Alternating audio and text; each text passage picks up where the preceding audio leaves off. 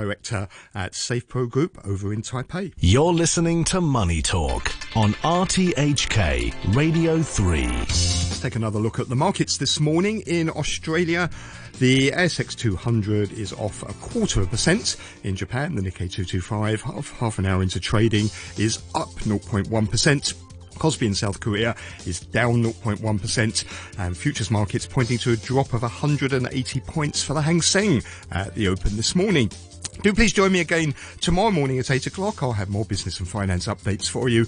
Coming up after the news is Back Chat with Janice Wong and Jenny Lam. The weather forecast for today: sunny periods, maximum temperature around 26 degrees, sunny periods in the next couple of days as well. Temperature right now, 23 degrees, 82% relative humidity. Coming up to 8:31, here's Barry O'Rourke with the half-hour news.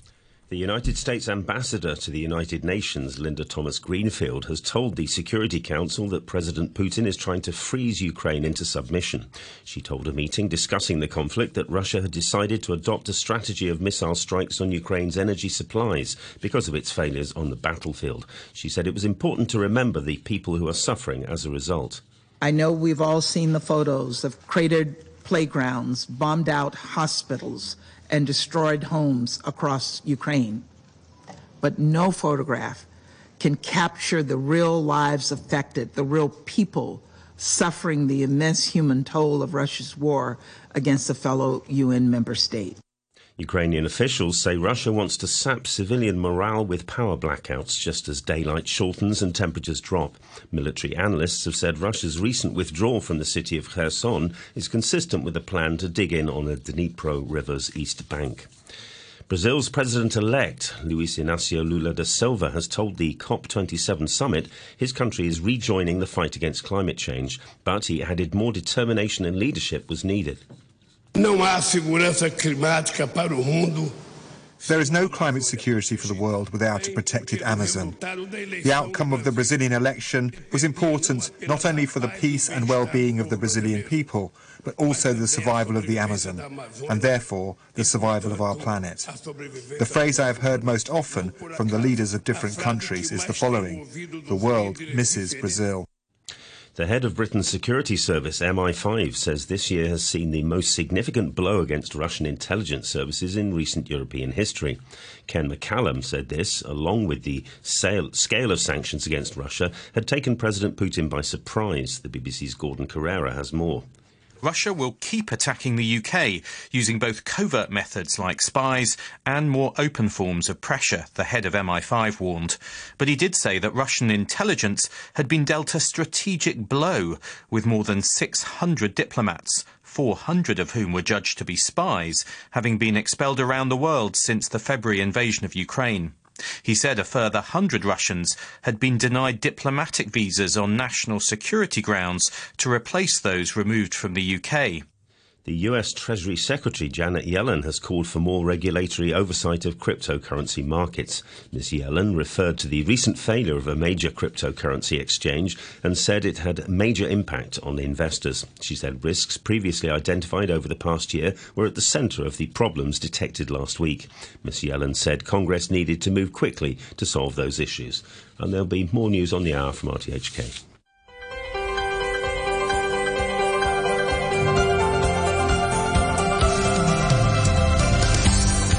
Good morning and welcome to Back Chat. I'm Janice Wong and your guest presenter is Jenny Lam. On today's program, we're looking at the whole world, specifically its record high number of human inhabitants.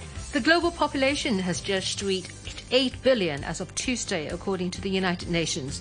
This means there's 1 billion more people on Earth now than there was 12 years ago, largely because of improvements in public health, nutrition, personal hygiene and medicine. Middle-income countries, mostly in Asia, accounted for most of the growth, gaining some 700 million people since 2011.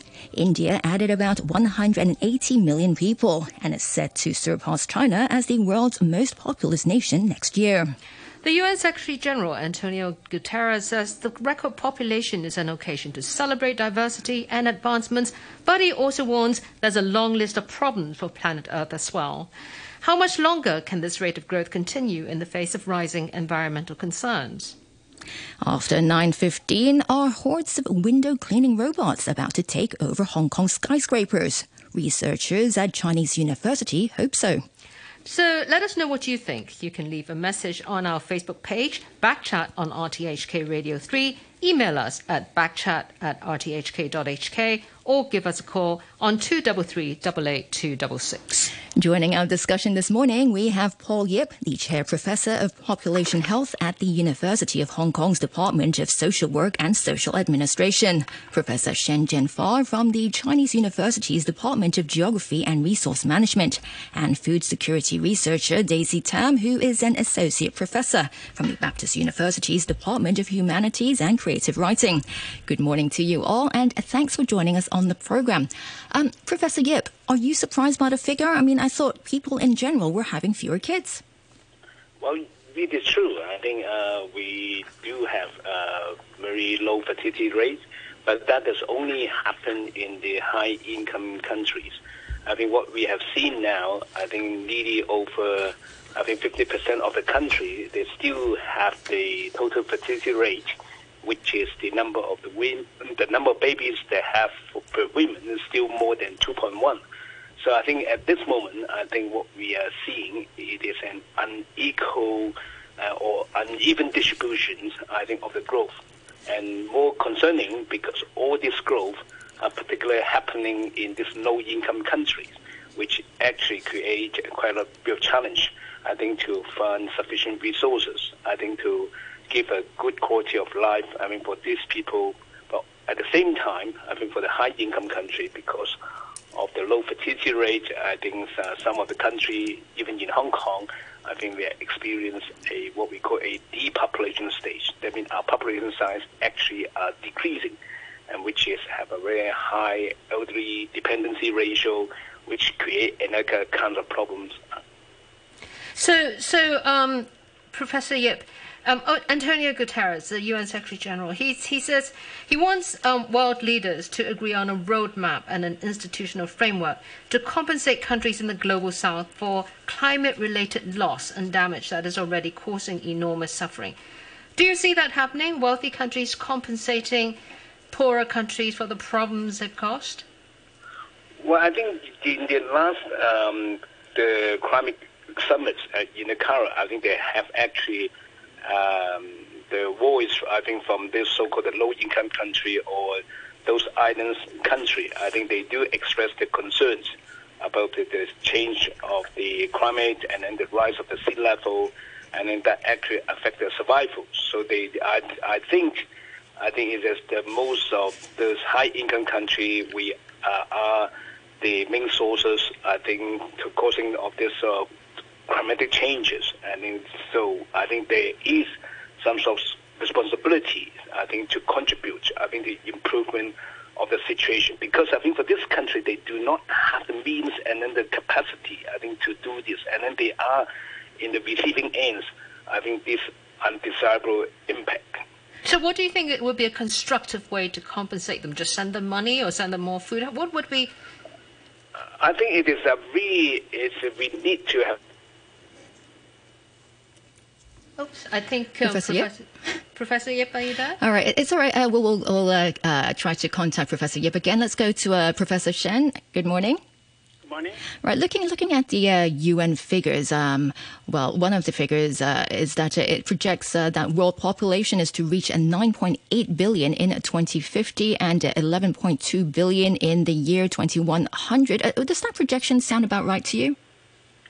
Yes, I think because the world population is growing differently in different countries and parts, particularly in the future, we see that some of the Asian countries and also in African countries will continue to have higher fertility rate. So that overall, for the world as a whole, the population is still growing. Yeah. So there's something still quite alarming. Overall, the world is still how to dealing with the rapid population growth. Yeah. Yeah, so part of the finding by the UN is that more than half of the projected increase in global population up to 2050 will be in 8 countries. And these are the Democratic Republic of Congo, Egypt, Ethiopia, India, Nigeria, Pakistan, and the Philippines. China is not one of them. Oh, actually, Tanzania is also, but China is one of them. Now, China has actually done quite a lot in terms of population control and sort of planning ahead. What advice do you think these 8 countries that I just listed, should have, maybe to learn from China? Yeah, I think China's experience shows that, of course, we have 2 things actually very important. One, of course, is the family planning programs, but another is the very rapid socio-economic changes and urbanization. I think the latter may be more influential, as we know that even today, the populations are allowed to have 2 or 3 children. The fertility remains very low because this is a new situation of socio-economic, I think, arrangement. So I think what we can do is important to promote development and social advancements. This can eventually change the path of demographic growth in those countries. Yeah, so development is very fundamental, I think, to this. And China's population, I mean, according to UN, is expected to shrink next year.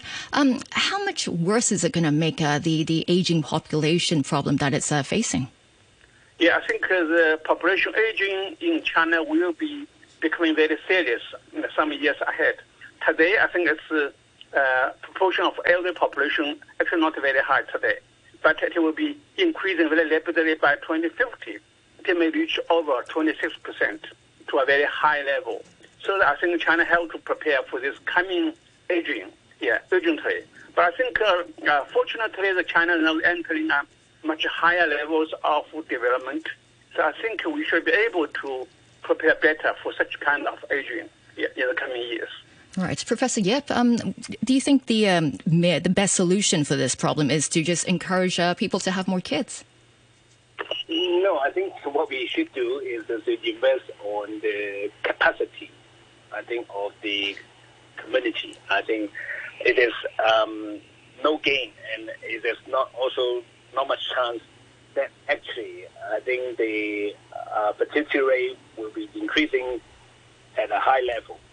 I think what we are experiencing is really trying to increase, I think, the productivity and the capacity of the population, I think, to cope with the aging situation.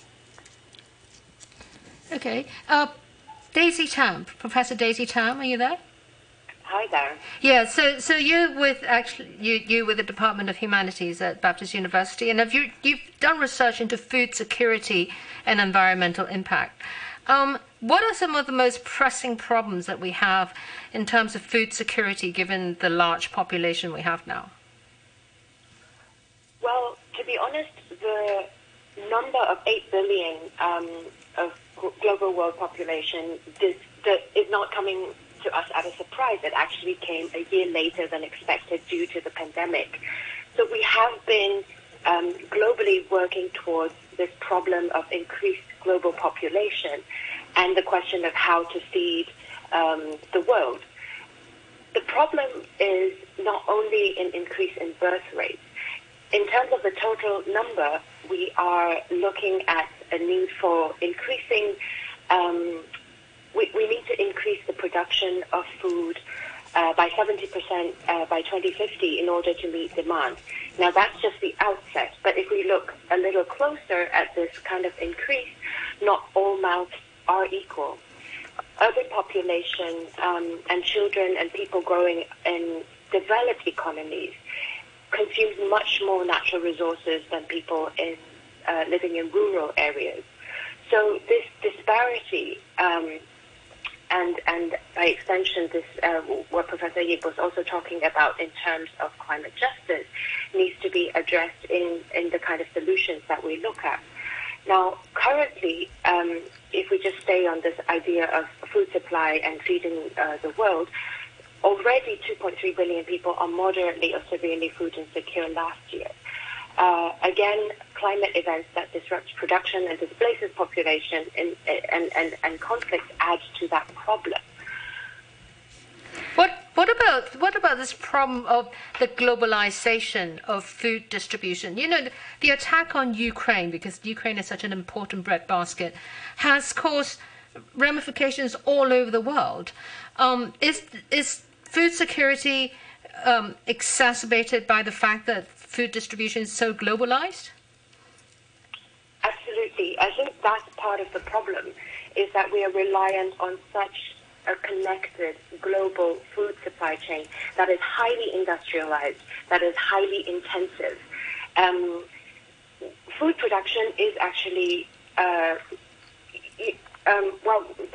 with the problem of Russia and Ukraine, it has directly driven up food prices 30%, just because one part of that whole supply chain has been affected. Grain, cooking oil, and fertilizer, for example. Now, in addition to that, climate events that happen in other parts of the world also affect directly the food prices and the food supply that comes to our table. So, when we are living and dependent on such a connected system, the vulnerability also comes in that when one part of the chain suffers, we are exposed to price shock and instability in the food supply. All right. So, Professor Shen, do you think for like the mainland, for example, it should rely more on domestic production of food? Yeah, I think basically you can see that China is actually always majorly rely on the food production in the country. But if you're looking in the future, if population shrink, you can see if China maintains the same production output, so China can in the future be an exporter of food to other countries. So I would think, of course, China currently is import some food from elsewhere, but I think largely depends on in meeting the needs of its population. So basically, China has been past a very critical point, so that we are getting into more stable supplies of the basic needs of people in the country. Yeah. Yeah, but China also is part of this global food supply chain. What is a way forward, not just for China, but also China and the rest of the world, to make food supply just more sustainable? Do we all have to produce food domestically in our own countries now? Is that the way forward? No. Of course, because different countries in different situations, I think we should mobilize all the possible resources in different countries. For example, in America, maybe they have quite a large output of food available to the global market. So we should make use of all these kind of resources. I think the main problem is that actually, I think, according to many studies, that the world output of the food is actually adequate in meeting the needs of people in the world. The problem is distribution and the purchasing power of the poor countries, whether they can able to acquire enough resources to buy the food from the market. And Professor Yip, after listening to what Professor Tam is saying and what Professor Shen has been saying, do you think the real problem is not to do with the growing population number, but it's more about the consumption per capita? Well, yes, I think it's kind of this huge disparities, I think, in terms of the ability, I think, to acquire sufficient food and resources, I mean, for each country. So I think it is a time that the United Nations or the international bodies, I think, should come up with some sort of a structure which ensure, I think, that for those people who have, I think, will have the ability and then the mechanism, I think, to contribute, I think, to those who have not. I think there's no point, I think, to ask each country to be self-sufficient, because, I mean, what we see now, because we are at a different stage of development, it is difficult. But I think everyone should hold some sort of responsibilities, I mean, how to improve the overall situation. Yeah, so Antonio Guterres, the UN Secretary, also warned, food supply aside, he's saying that anger and resentment against developed countries are reaching a breaking point. And that also there are other issues such as nuclear disarmament, terrorism, global health, that we don't address some of these problems. Even if we solve the food supply, we're facing some major crisis. What do you think of that thought? Well, I think... Yep. Yeah. Professor Ip, are you there? No, if you ask about me, what I really think that I think the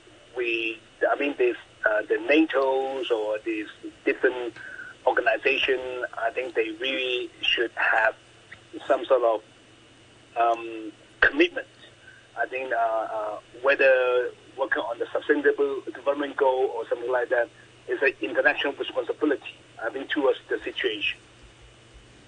Right. And earlier, Professor Shan, we were talking about China's aging population problem.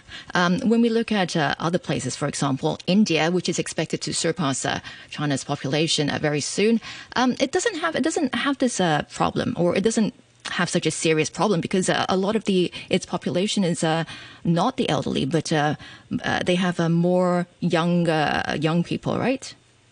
Yes. But actually, I mean, for any societies, okay, although we look at the proportions, the proportion of elder population for those growing populations, they are low. But in terms of number of elderly, I think India is also increasing. Because over time, you have more and more people. You also have more and more elder people. So you still have to dealing with your growing number of elder population, although proportionally you're not very high, is it? Yeah. Right. So this impact won't be that great on places like India then. I mean, yes. Yeah, some of the highest birth rates are actually in sub-Saharan Africa nowadays. But given that, they also have higher mortality, infant mortality. They have the lifespan is actually shorter. So do you think those things kind of balance out in a way? No, but you can see that because although their mortality is higher than other countries, but overall you still see more growth, more natural growth than the deaths. So a much higher number of births than the deaths. So you can see that the overall population is growing. And with the more advancements, because health improvement is much quicker than fertility decline.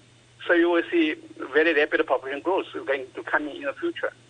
So we know that China has increasing influence in sub-Saharan Africa. Do you see it as an obligation as a wealthier country that China is to compensate these poorer countries because of some of the climate changes problems that we have caused? I think there's two things. One is about where the China and Africa link. I think there's lots of cooperation going on in terms of supporting African development in different ways, either by the state or by the private sectors.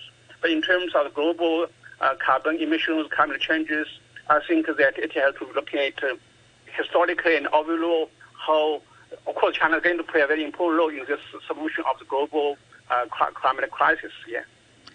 Right. And Professor Tam, I mean, when we look at this population growth, Professor Shen, he just mentioned carbon emissions. Is there an estimate of how much planet Earth can actually sustain? I think the question is how we can use finite resources to sustain longer the growing global population. So we know that we need to produce 70% more food by 2050. We also know that the agricultural food system produces 30% of all global carbon emissions. Out of that, a substantial amount goes to producing food and transporting and packaging food to developed economies. About 11% of the greenhouse gas emissions are associated with packaging and transportation. Now, I disagree a little bit with what the previous speakers have said about changing our food system. We are currently over-reliant on imports. Hong Kong is a great example for that. We are a developed economy. We have zero agriculture. We import over 95% of the food that we eat. Now, relying on a global industrialized food production system means that not only are we exposing ourselves to all the vulnerabilities that we have mentioned, climate change, climate events, crisis, transportation, etc., we are also dependent on other people for our everyday survival needs. Now, this long supply chain actually is problematic, not only economically but also in terms of sustainability because of these long supply chains. And many developed economies are pivoting towards a much more balanced, or at least to take on some production and supply responsibility of food supply. We're not talking about going back. I think that's also one of the things that we often associate with agriculture and production of food, that it is going back towards an older sort of economy. That's not true. With technology and agri-tech these days, we can produce food with a lot less land, with a lot less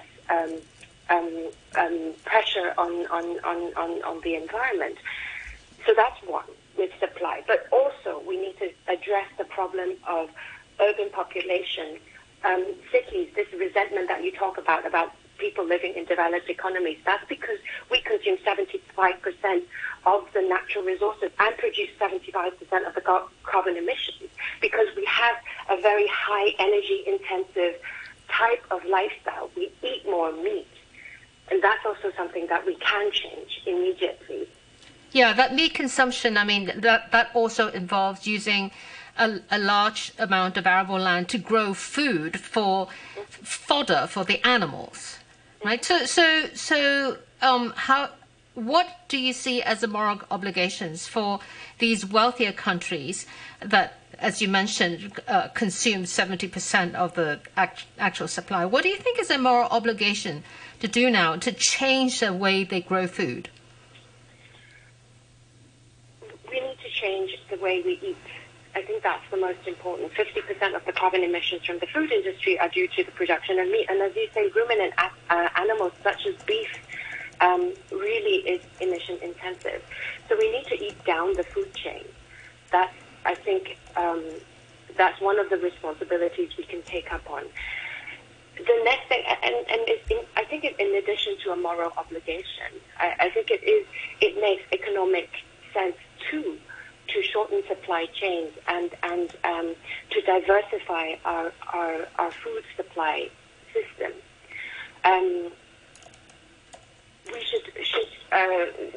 should also look at Singapore, because they are, developed economies. We like comparing ourselves to them.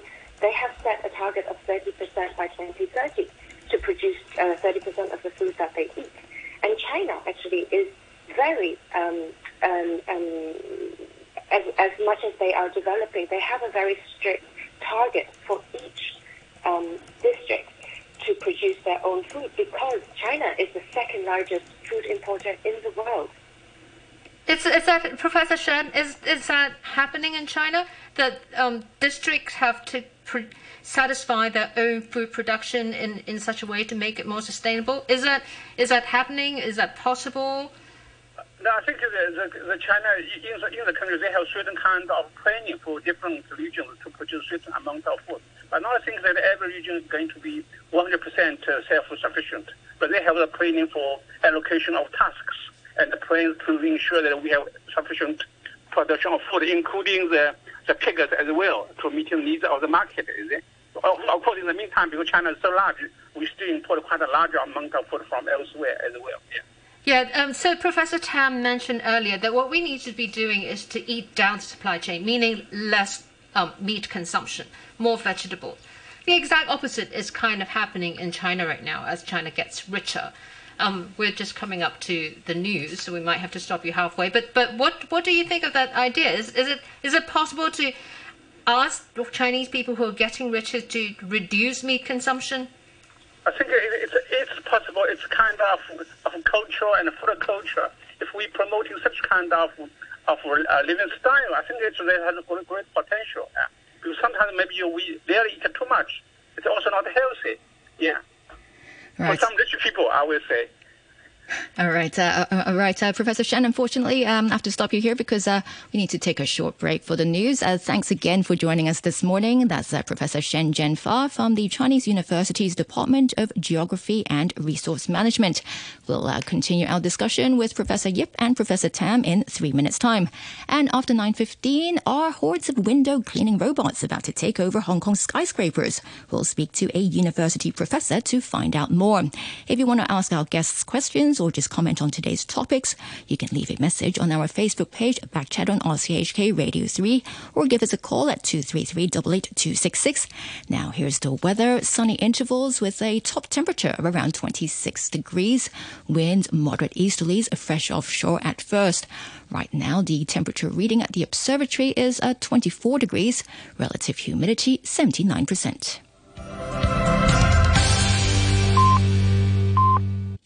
You're listening to the news on RTHK. Welcome back. This is Back Chat on a Thursday morning with Jenny Lam and me, Janice Wong. This morning, we're talking about global population that has just reached 8 billion on Tuesday. Still with us on the program is Paul Yip, the Chair Professor of Population Health at the University of Hong Kong's Department of Social Work and Social Administration, and food security researcher Daisy Tam, who is an Associate Professor from the Baptist University's Department of Humanities and Creative Writing. Now, before the news, I mentioned the UN's projection, which says that world population is expected to reach 9.8 billion in 2050 and 11.2 billion in the year 2100. And before the news, Professor Shen, who is still with us, said that figure sounds about right. Professor Yip, what do you think of this figure, and will this growth level off? I think there's still a lot of uncertainty there.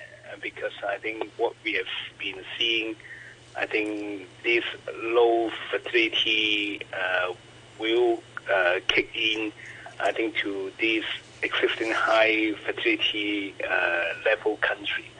So I think what we expect, I think the growth, I think, will be even slower than before. So I think now what we are talking about is just really less than 1% of the growth now. So. And also, you really don't know. There's so much uncertainty about the epidemics, the war, and all these sort of things. So I think we don't really have a crystal ball, but what the projection really means, if the present situation continues, that's just what we're going to have. But I think there will be still a lot of uncertainties. Yeah, so the UN report actually found that in 2020, the global population growth rate actually fell by 1%. It's the first time since 1950, and obviously this was largely to do with COVID. So COVID has really showed us that the large population growth really posed challenges to our healthcare system, or in some places, a lack of a healthcare system. What kind of problems do you envisage in the coming years as the population continues to grow in public health? I think what my real concern is about there's so much disparities about the resources, I think, all over the world. I think even the COVID, I think it has highlighted, I think, the differences in the capacity in responding to the epidemics.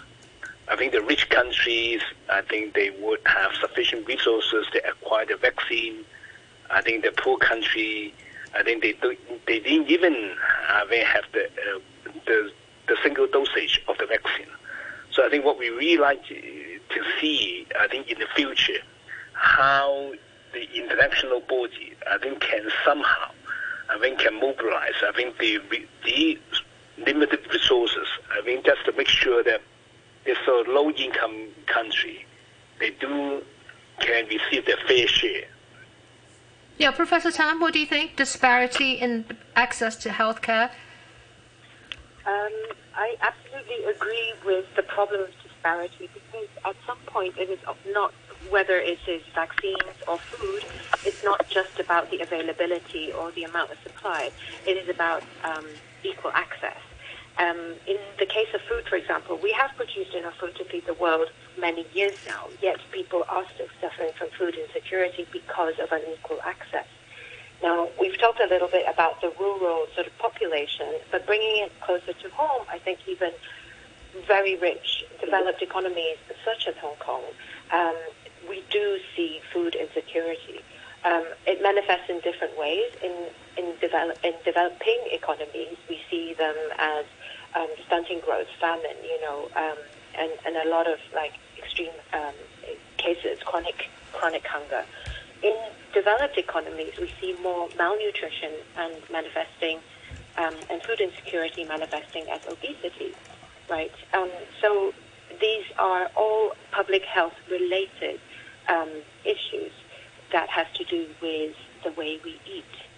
And the different access and Hong Kong having such a huge gap between the rich and the poor often means that we overlook the issues faced by the more vulnerable population. So I suppose, are you saying that, more public education is needed for people to basically consume more environmentally friendly foods, such as less meat and more vegetables? Public education, is that what you're saying? To change our diets, yes. I think awareness and behavioral change is something that we can do and should do right away. In terms of disparity in access to healthy and safe food, which is something that should be accessible to all, we need to look at the much bigger picture, which is to put food security on the government agenda. Because food security only looks at availability, we also look at equal access and knowledge to use the food. So it's about having affordable food that is healthy and nutritious, and also knowing how to use it so that we could eat well and live well. All right, Professor Yip, what's your thought on that? I mean, should we just all change our diets? Well, I think the people are changing their diet right now. I can see more vegetarians happening in the community now. But yes, that's very true. I think raising the awareness and then such that the people can change their attitude, and then at the end, I think their behavior changes. So I think hopefully, even we talk about not only changing their diet, but how do we save food, how not to waste so much food. I mean, what we can see, there's so much wastage, I think, in our daily practices, even in a restaurant, in all those sorts of places. I think there's a lot of things to be done. I mean, like the food bank. I mean, what we see, there's so many food that can be consumed. They are being put in the tip, every day, because I think we just do not do the planning, or we do not save the food, wisely. Yeah, do you think that more can be done in Hong Kong to educate the public and about food consumption, the way we eat? I mean, the government has a big campaign on asking people not to waste food, not to overload their plates when they go to restaurants, not to throw away food that can be redistributed. But what about the diet aspect that Daisy Tam was talking about? Just consume in a different way. Do you think enough public education? Yeah, it's a start from the public education, I think. Yeah. How? Just advise people that your way of consumption is killing all of us? What do you... In terms of meat consumption? Okay, well, let's go. I think Professor Yip's line there, it's a little bit unstable sometimes. But Professor Tam, what do you think? You keep talking about eating down the food chain. Is Hong Kong doing enough to promote that? I think Hong Kong has done a lot of changes in the last 10 years. I think people are much more aware, and a lot more people have changed and shifted their diets. What I think we need to continue doing is to make this financially accessible, because still eating well, eating healthy, vegetarian options, and the restaurants that provide these options are often a little bit pricier. So we need to democratize this way of eating and way of life to make it popular. I think there are already very good options when we see plant protein-based substitutes being available in very popular kind of chains in Hong Kong, fast food chains even, that they use this kind of protein substitute. That's a good step. And what Professor Yip also mentioned, which is extremely important, is that wastage, right? Hong Kong still is struggling with over 3,000 tons of food being thrown into landfill every single day. So a combination, and again, if we are talking about changing our ways of life and changing our behaviors, this is something that we can all do quite immediately, and it has this compound effect that that we cannot underestimate. You know, my students actually recently produced a really interesting story about these charity groups. What they do is they go around bakeries and other food shops in the community, and they collect unsold bread, and then they distribute them 3 times a week to needy people, to homeless people, to cleaning workers who might be working late at night. Do you feel there's a need for a bigger version of that in Hong Kong, like maybe a government-run version for food redistribution?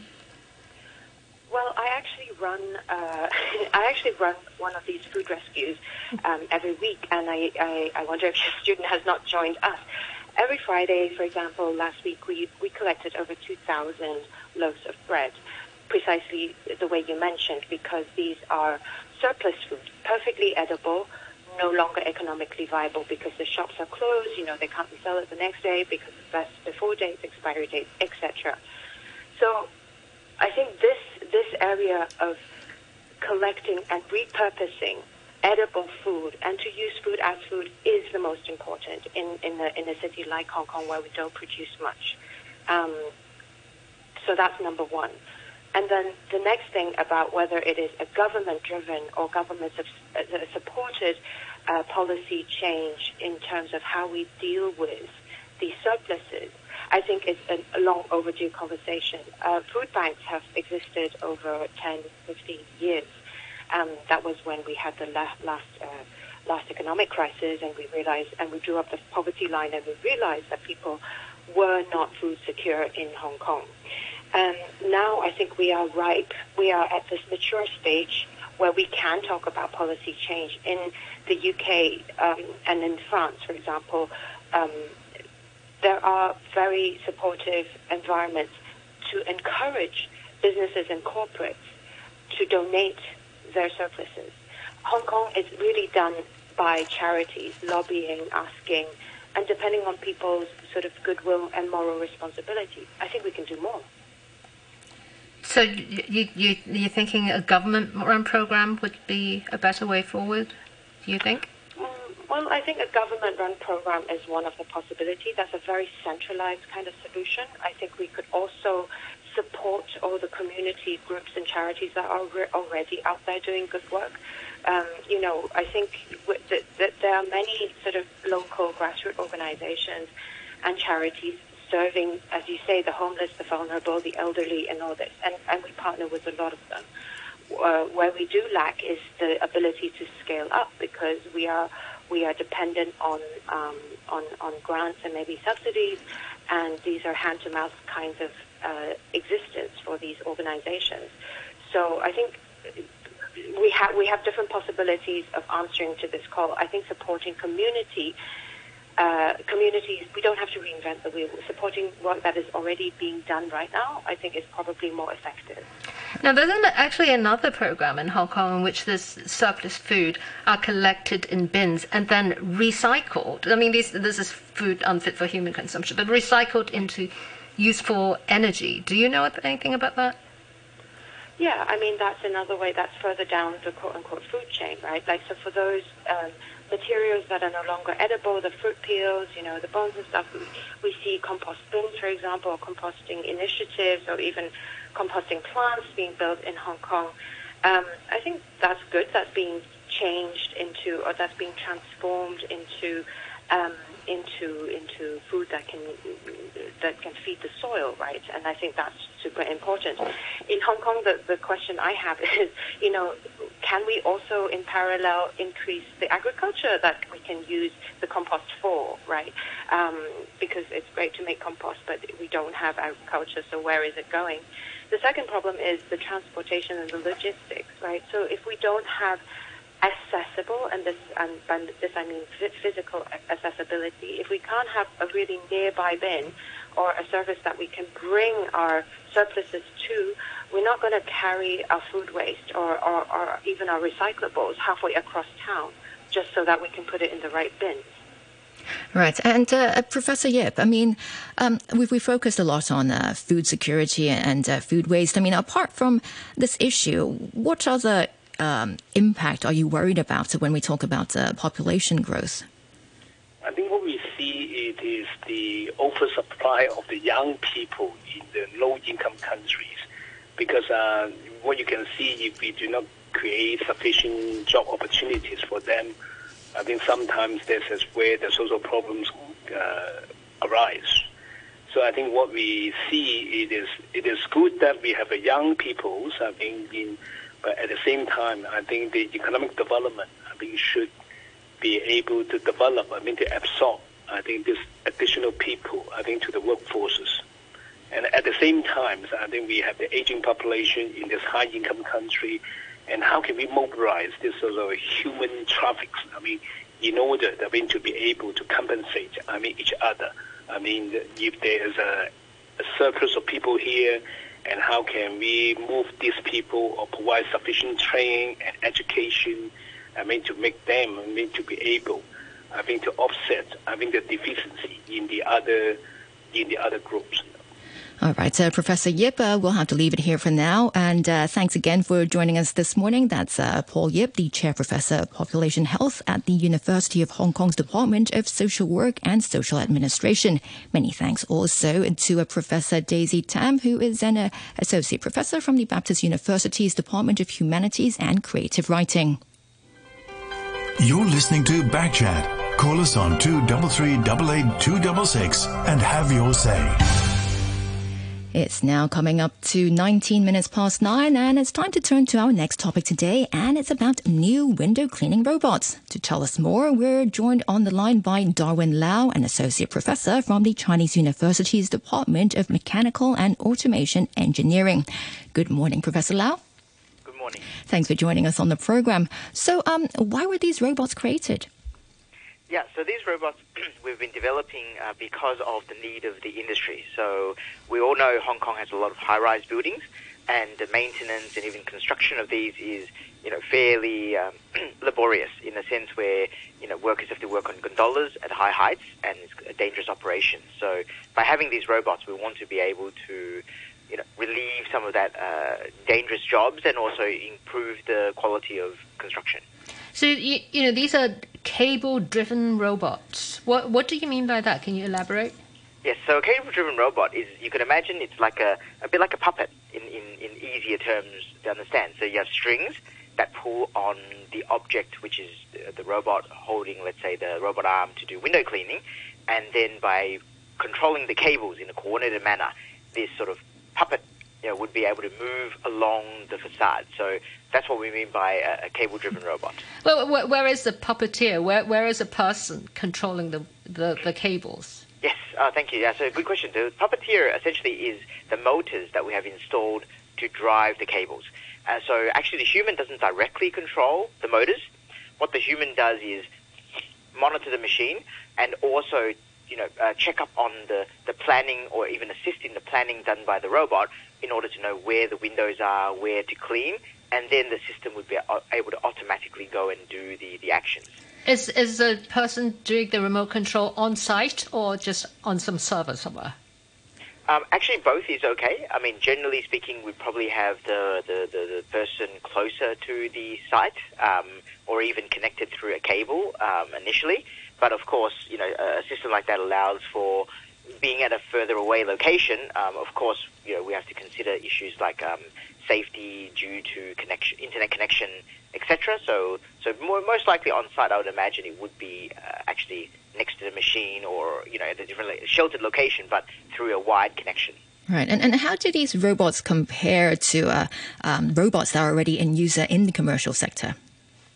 Yes, so current robots used for, let's say, cleaning or painting, there's a few main differences that I'd like to highlight. So, for example, there are some climbing robots that, for very lightweight applications, could climb on top of buildings. But if you've got heavier duty jobs to do, they're a bit harder. So then, there has been groups working on cable suspended robots. So cables that are suspending on top, a bit like gondolas or variations of gondolas. And usually those ones are mostly suited for flat walls.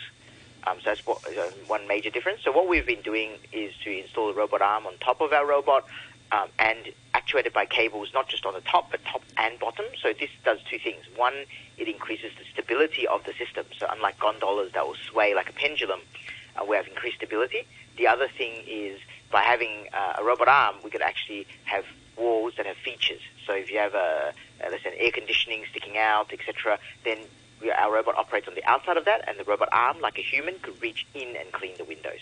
So how does the productivity of these robots compare with the human cleaners? Can it do more? Are they quicker?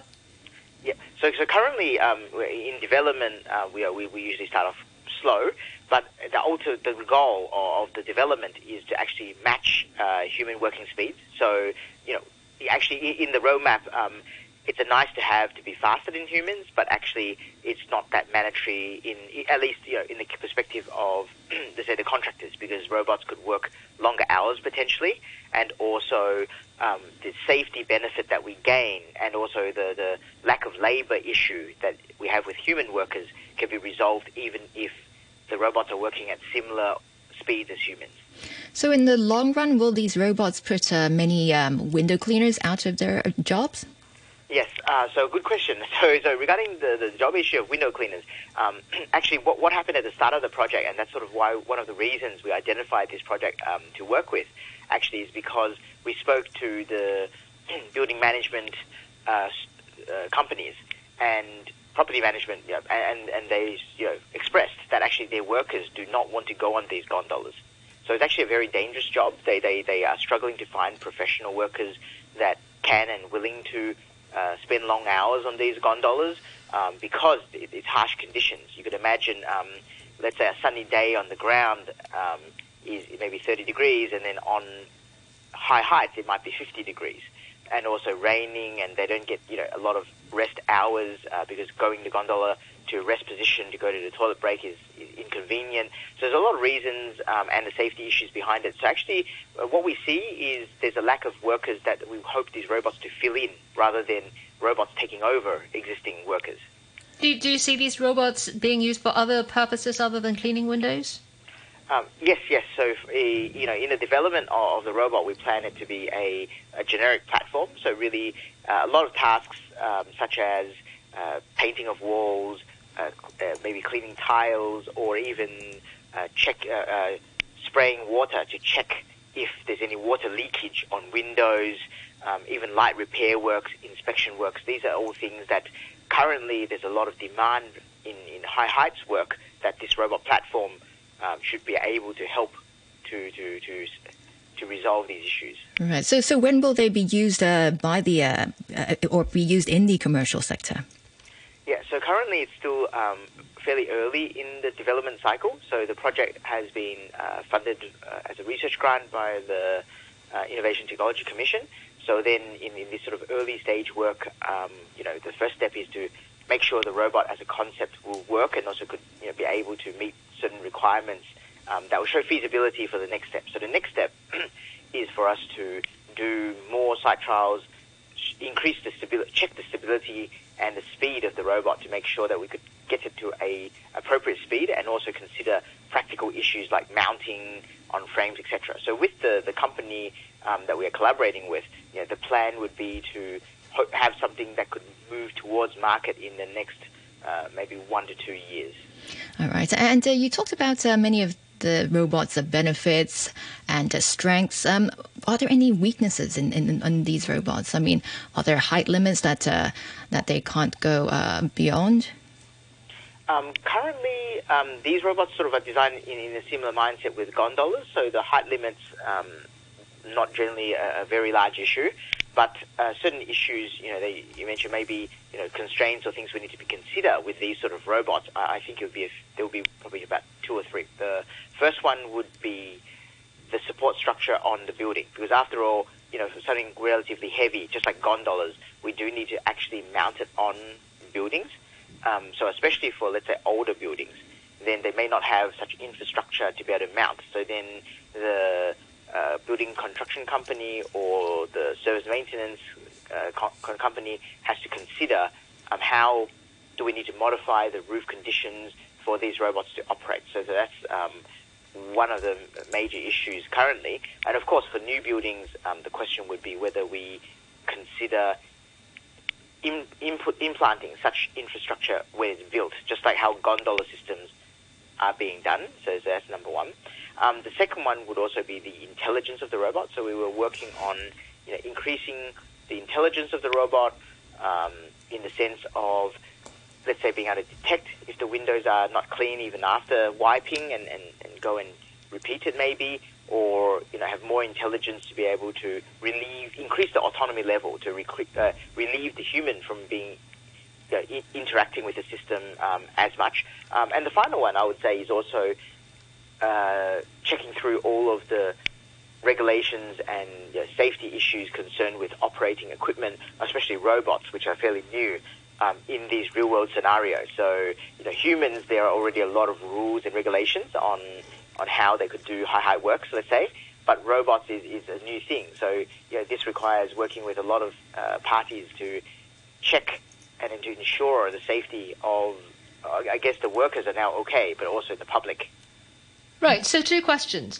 What is the weight of this robot compared with a gondola with a couple of human beings?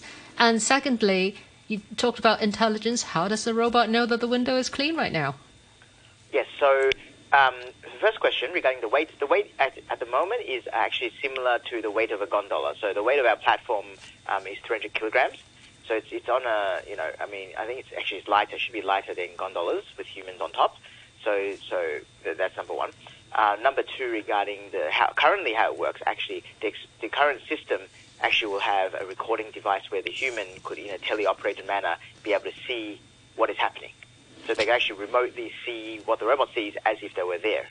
Can you tell us what this robot actually physically look like? Is it like a gondola, or is it like a Spider-Man going up and down? What does it physically look like? Yes. So I would say it's look more like a gondola. So you could the way to imagine it would be the 4 corners of the building would have cables that, as in an X manner, connect in the center, and the center is the platform, the carrier, and on top of that carrier we have the most notably a robot arm that comes off it, which holds the tools to do the contact-based either cleaning or painting. So it looks like that. So you're not quite, I think, a Spider-Man. It may be in the sense where the robot is connected to all 4 corners, but it probably, in a shape, if we ignore the cable arrangement, will look more like a gondola. All right, Professor Lau, this all sounds very interesting. I hope you'll come up with a window cleaning robot for domestic use sometime in future. Very useful. Yeah, we'll have to leave it here for now. Thanks again for joining us this morning. That's Darren Lau, Associate Professor from the Chinese University's Department of Mechanical and Automation Engineering. Many thanks also to our guest presenter Jenny Lam and producer Yuki. Now, here's the weather. Sunny intervals with a top temperature of around 26 degrees. Winds, moderate easterlies, fresh offshore at first. Right now it's 24 degrees, relative humidity 79%. I'm Dr. Siu Kaka, pediatric respirologist. The best protection for kids aged 6 months or above against the surging pandemic is arranging for them to get COVID-19 jabs. Catching COVID-19 is unlike having a cold or flu. A severe case like encephalitis may lead to intensive care or even death. Vaccination can reduce severe cases in pregnant women, who can then pass antibodies to the fetus.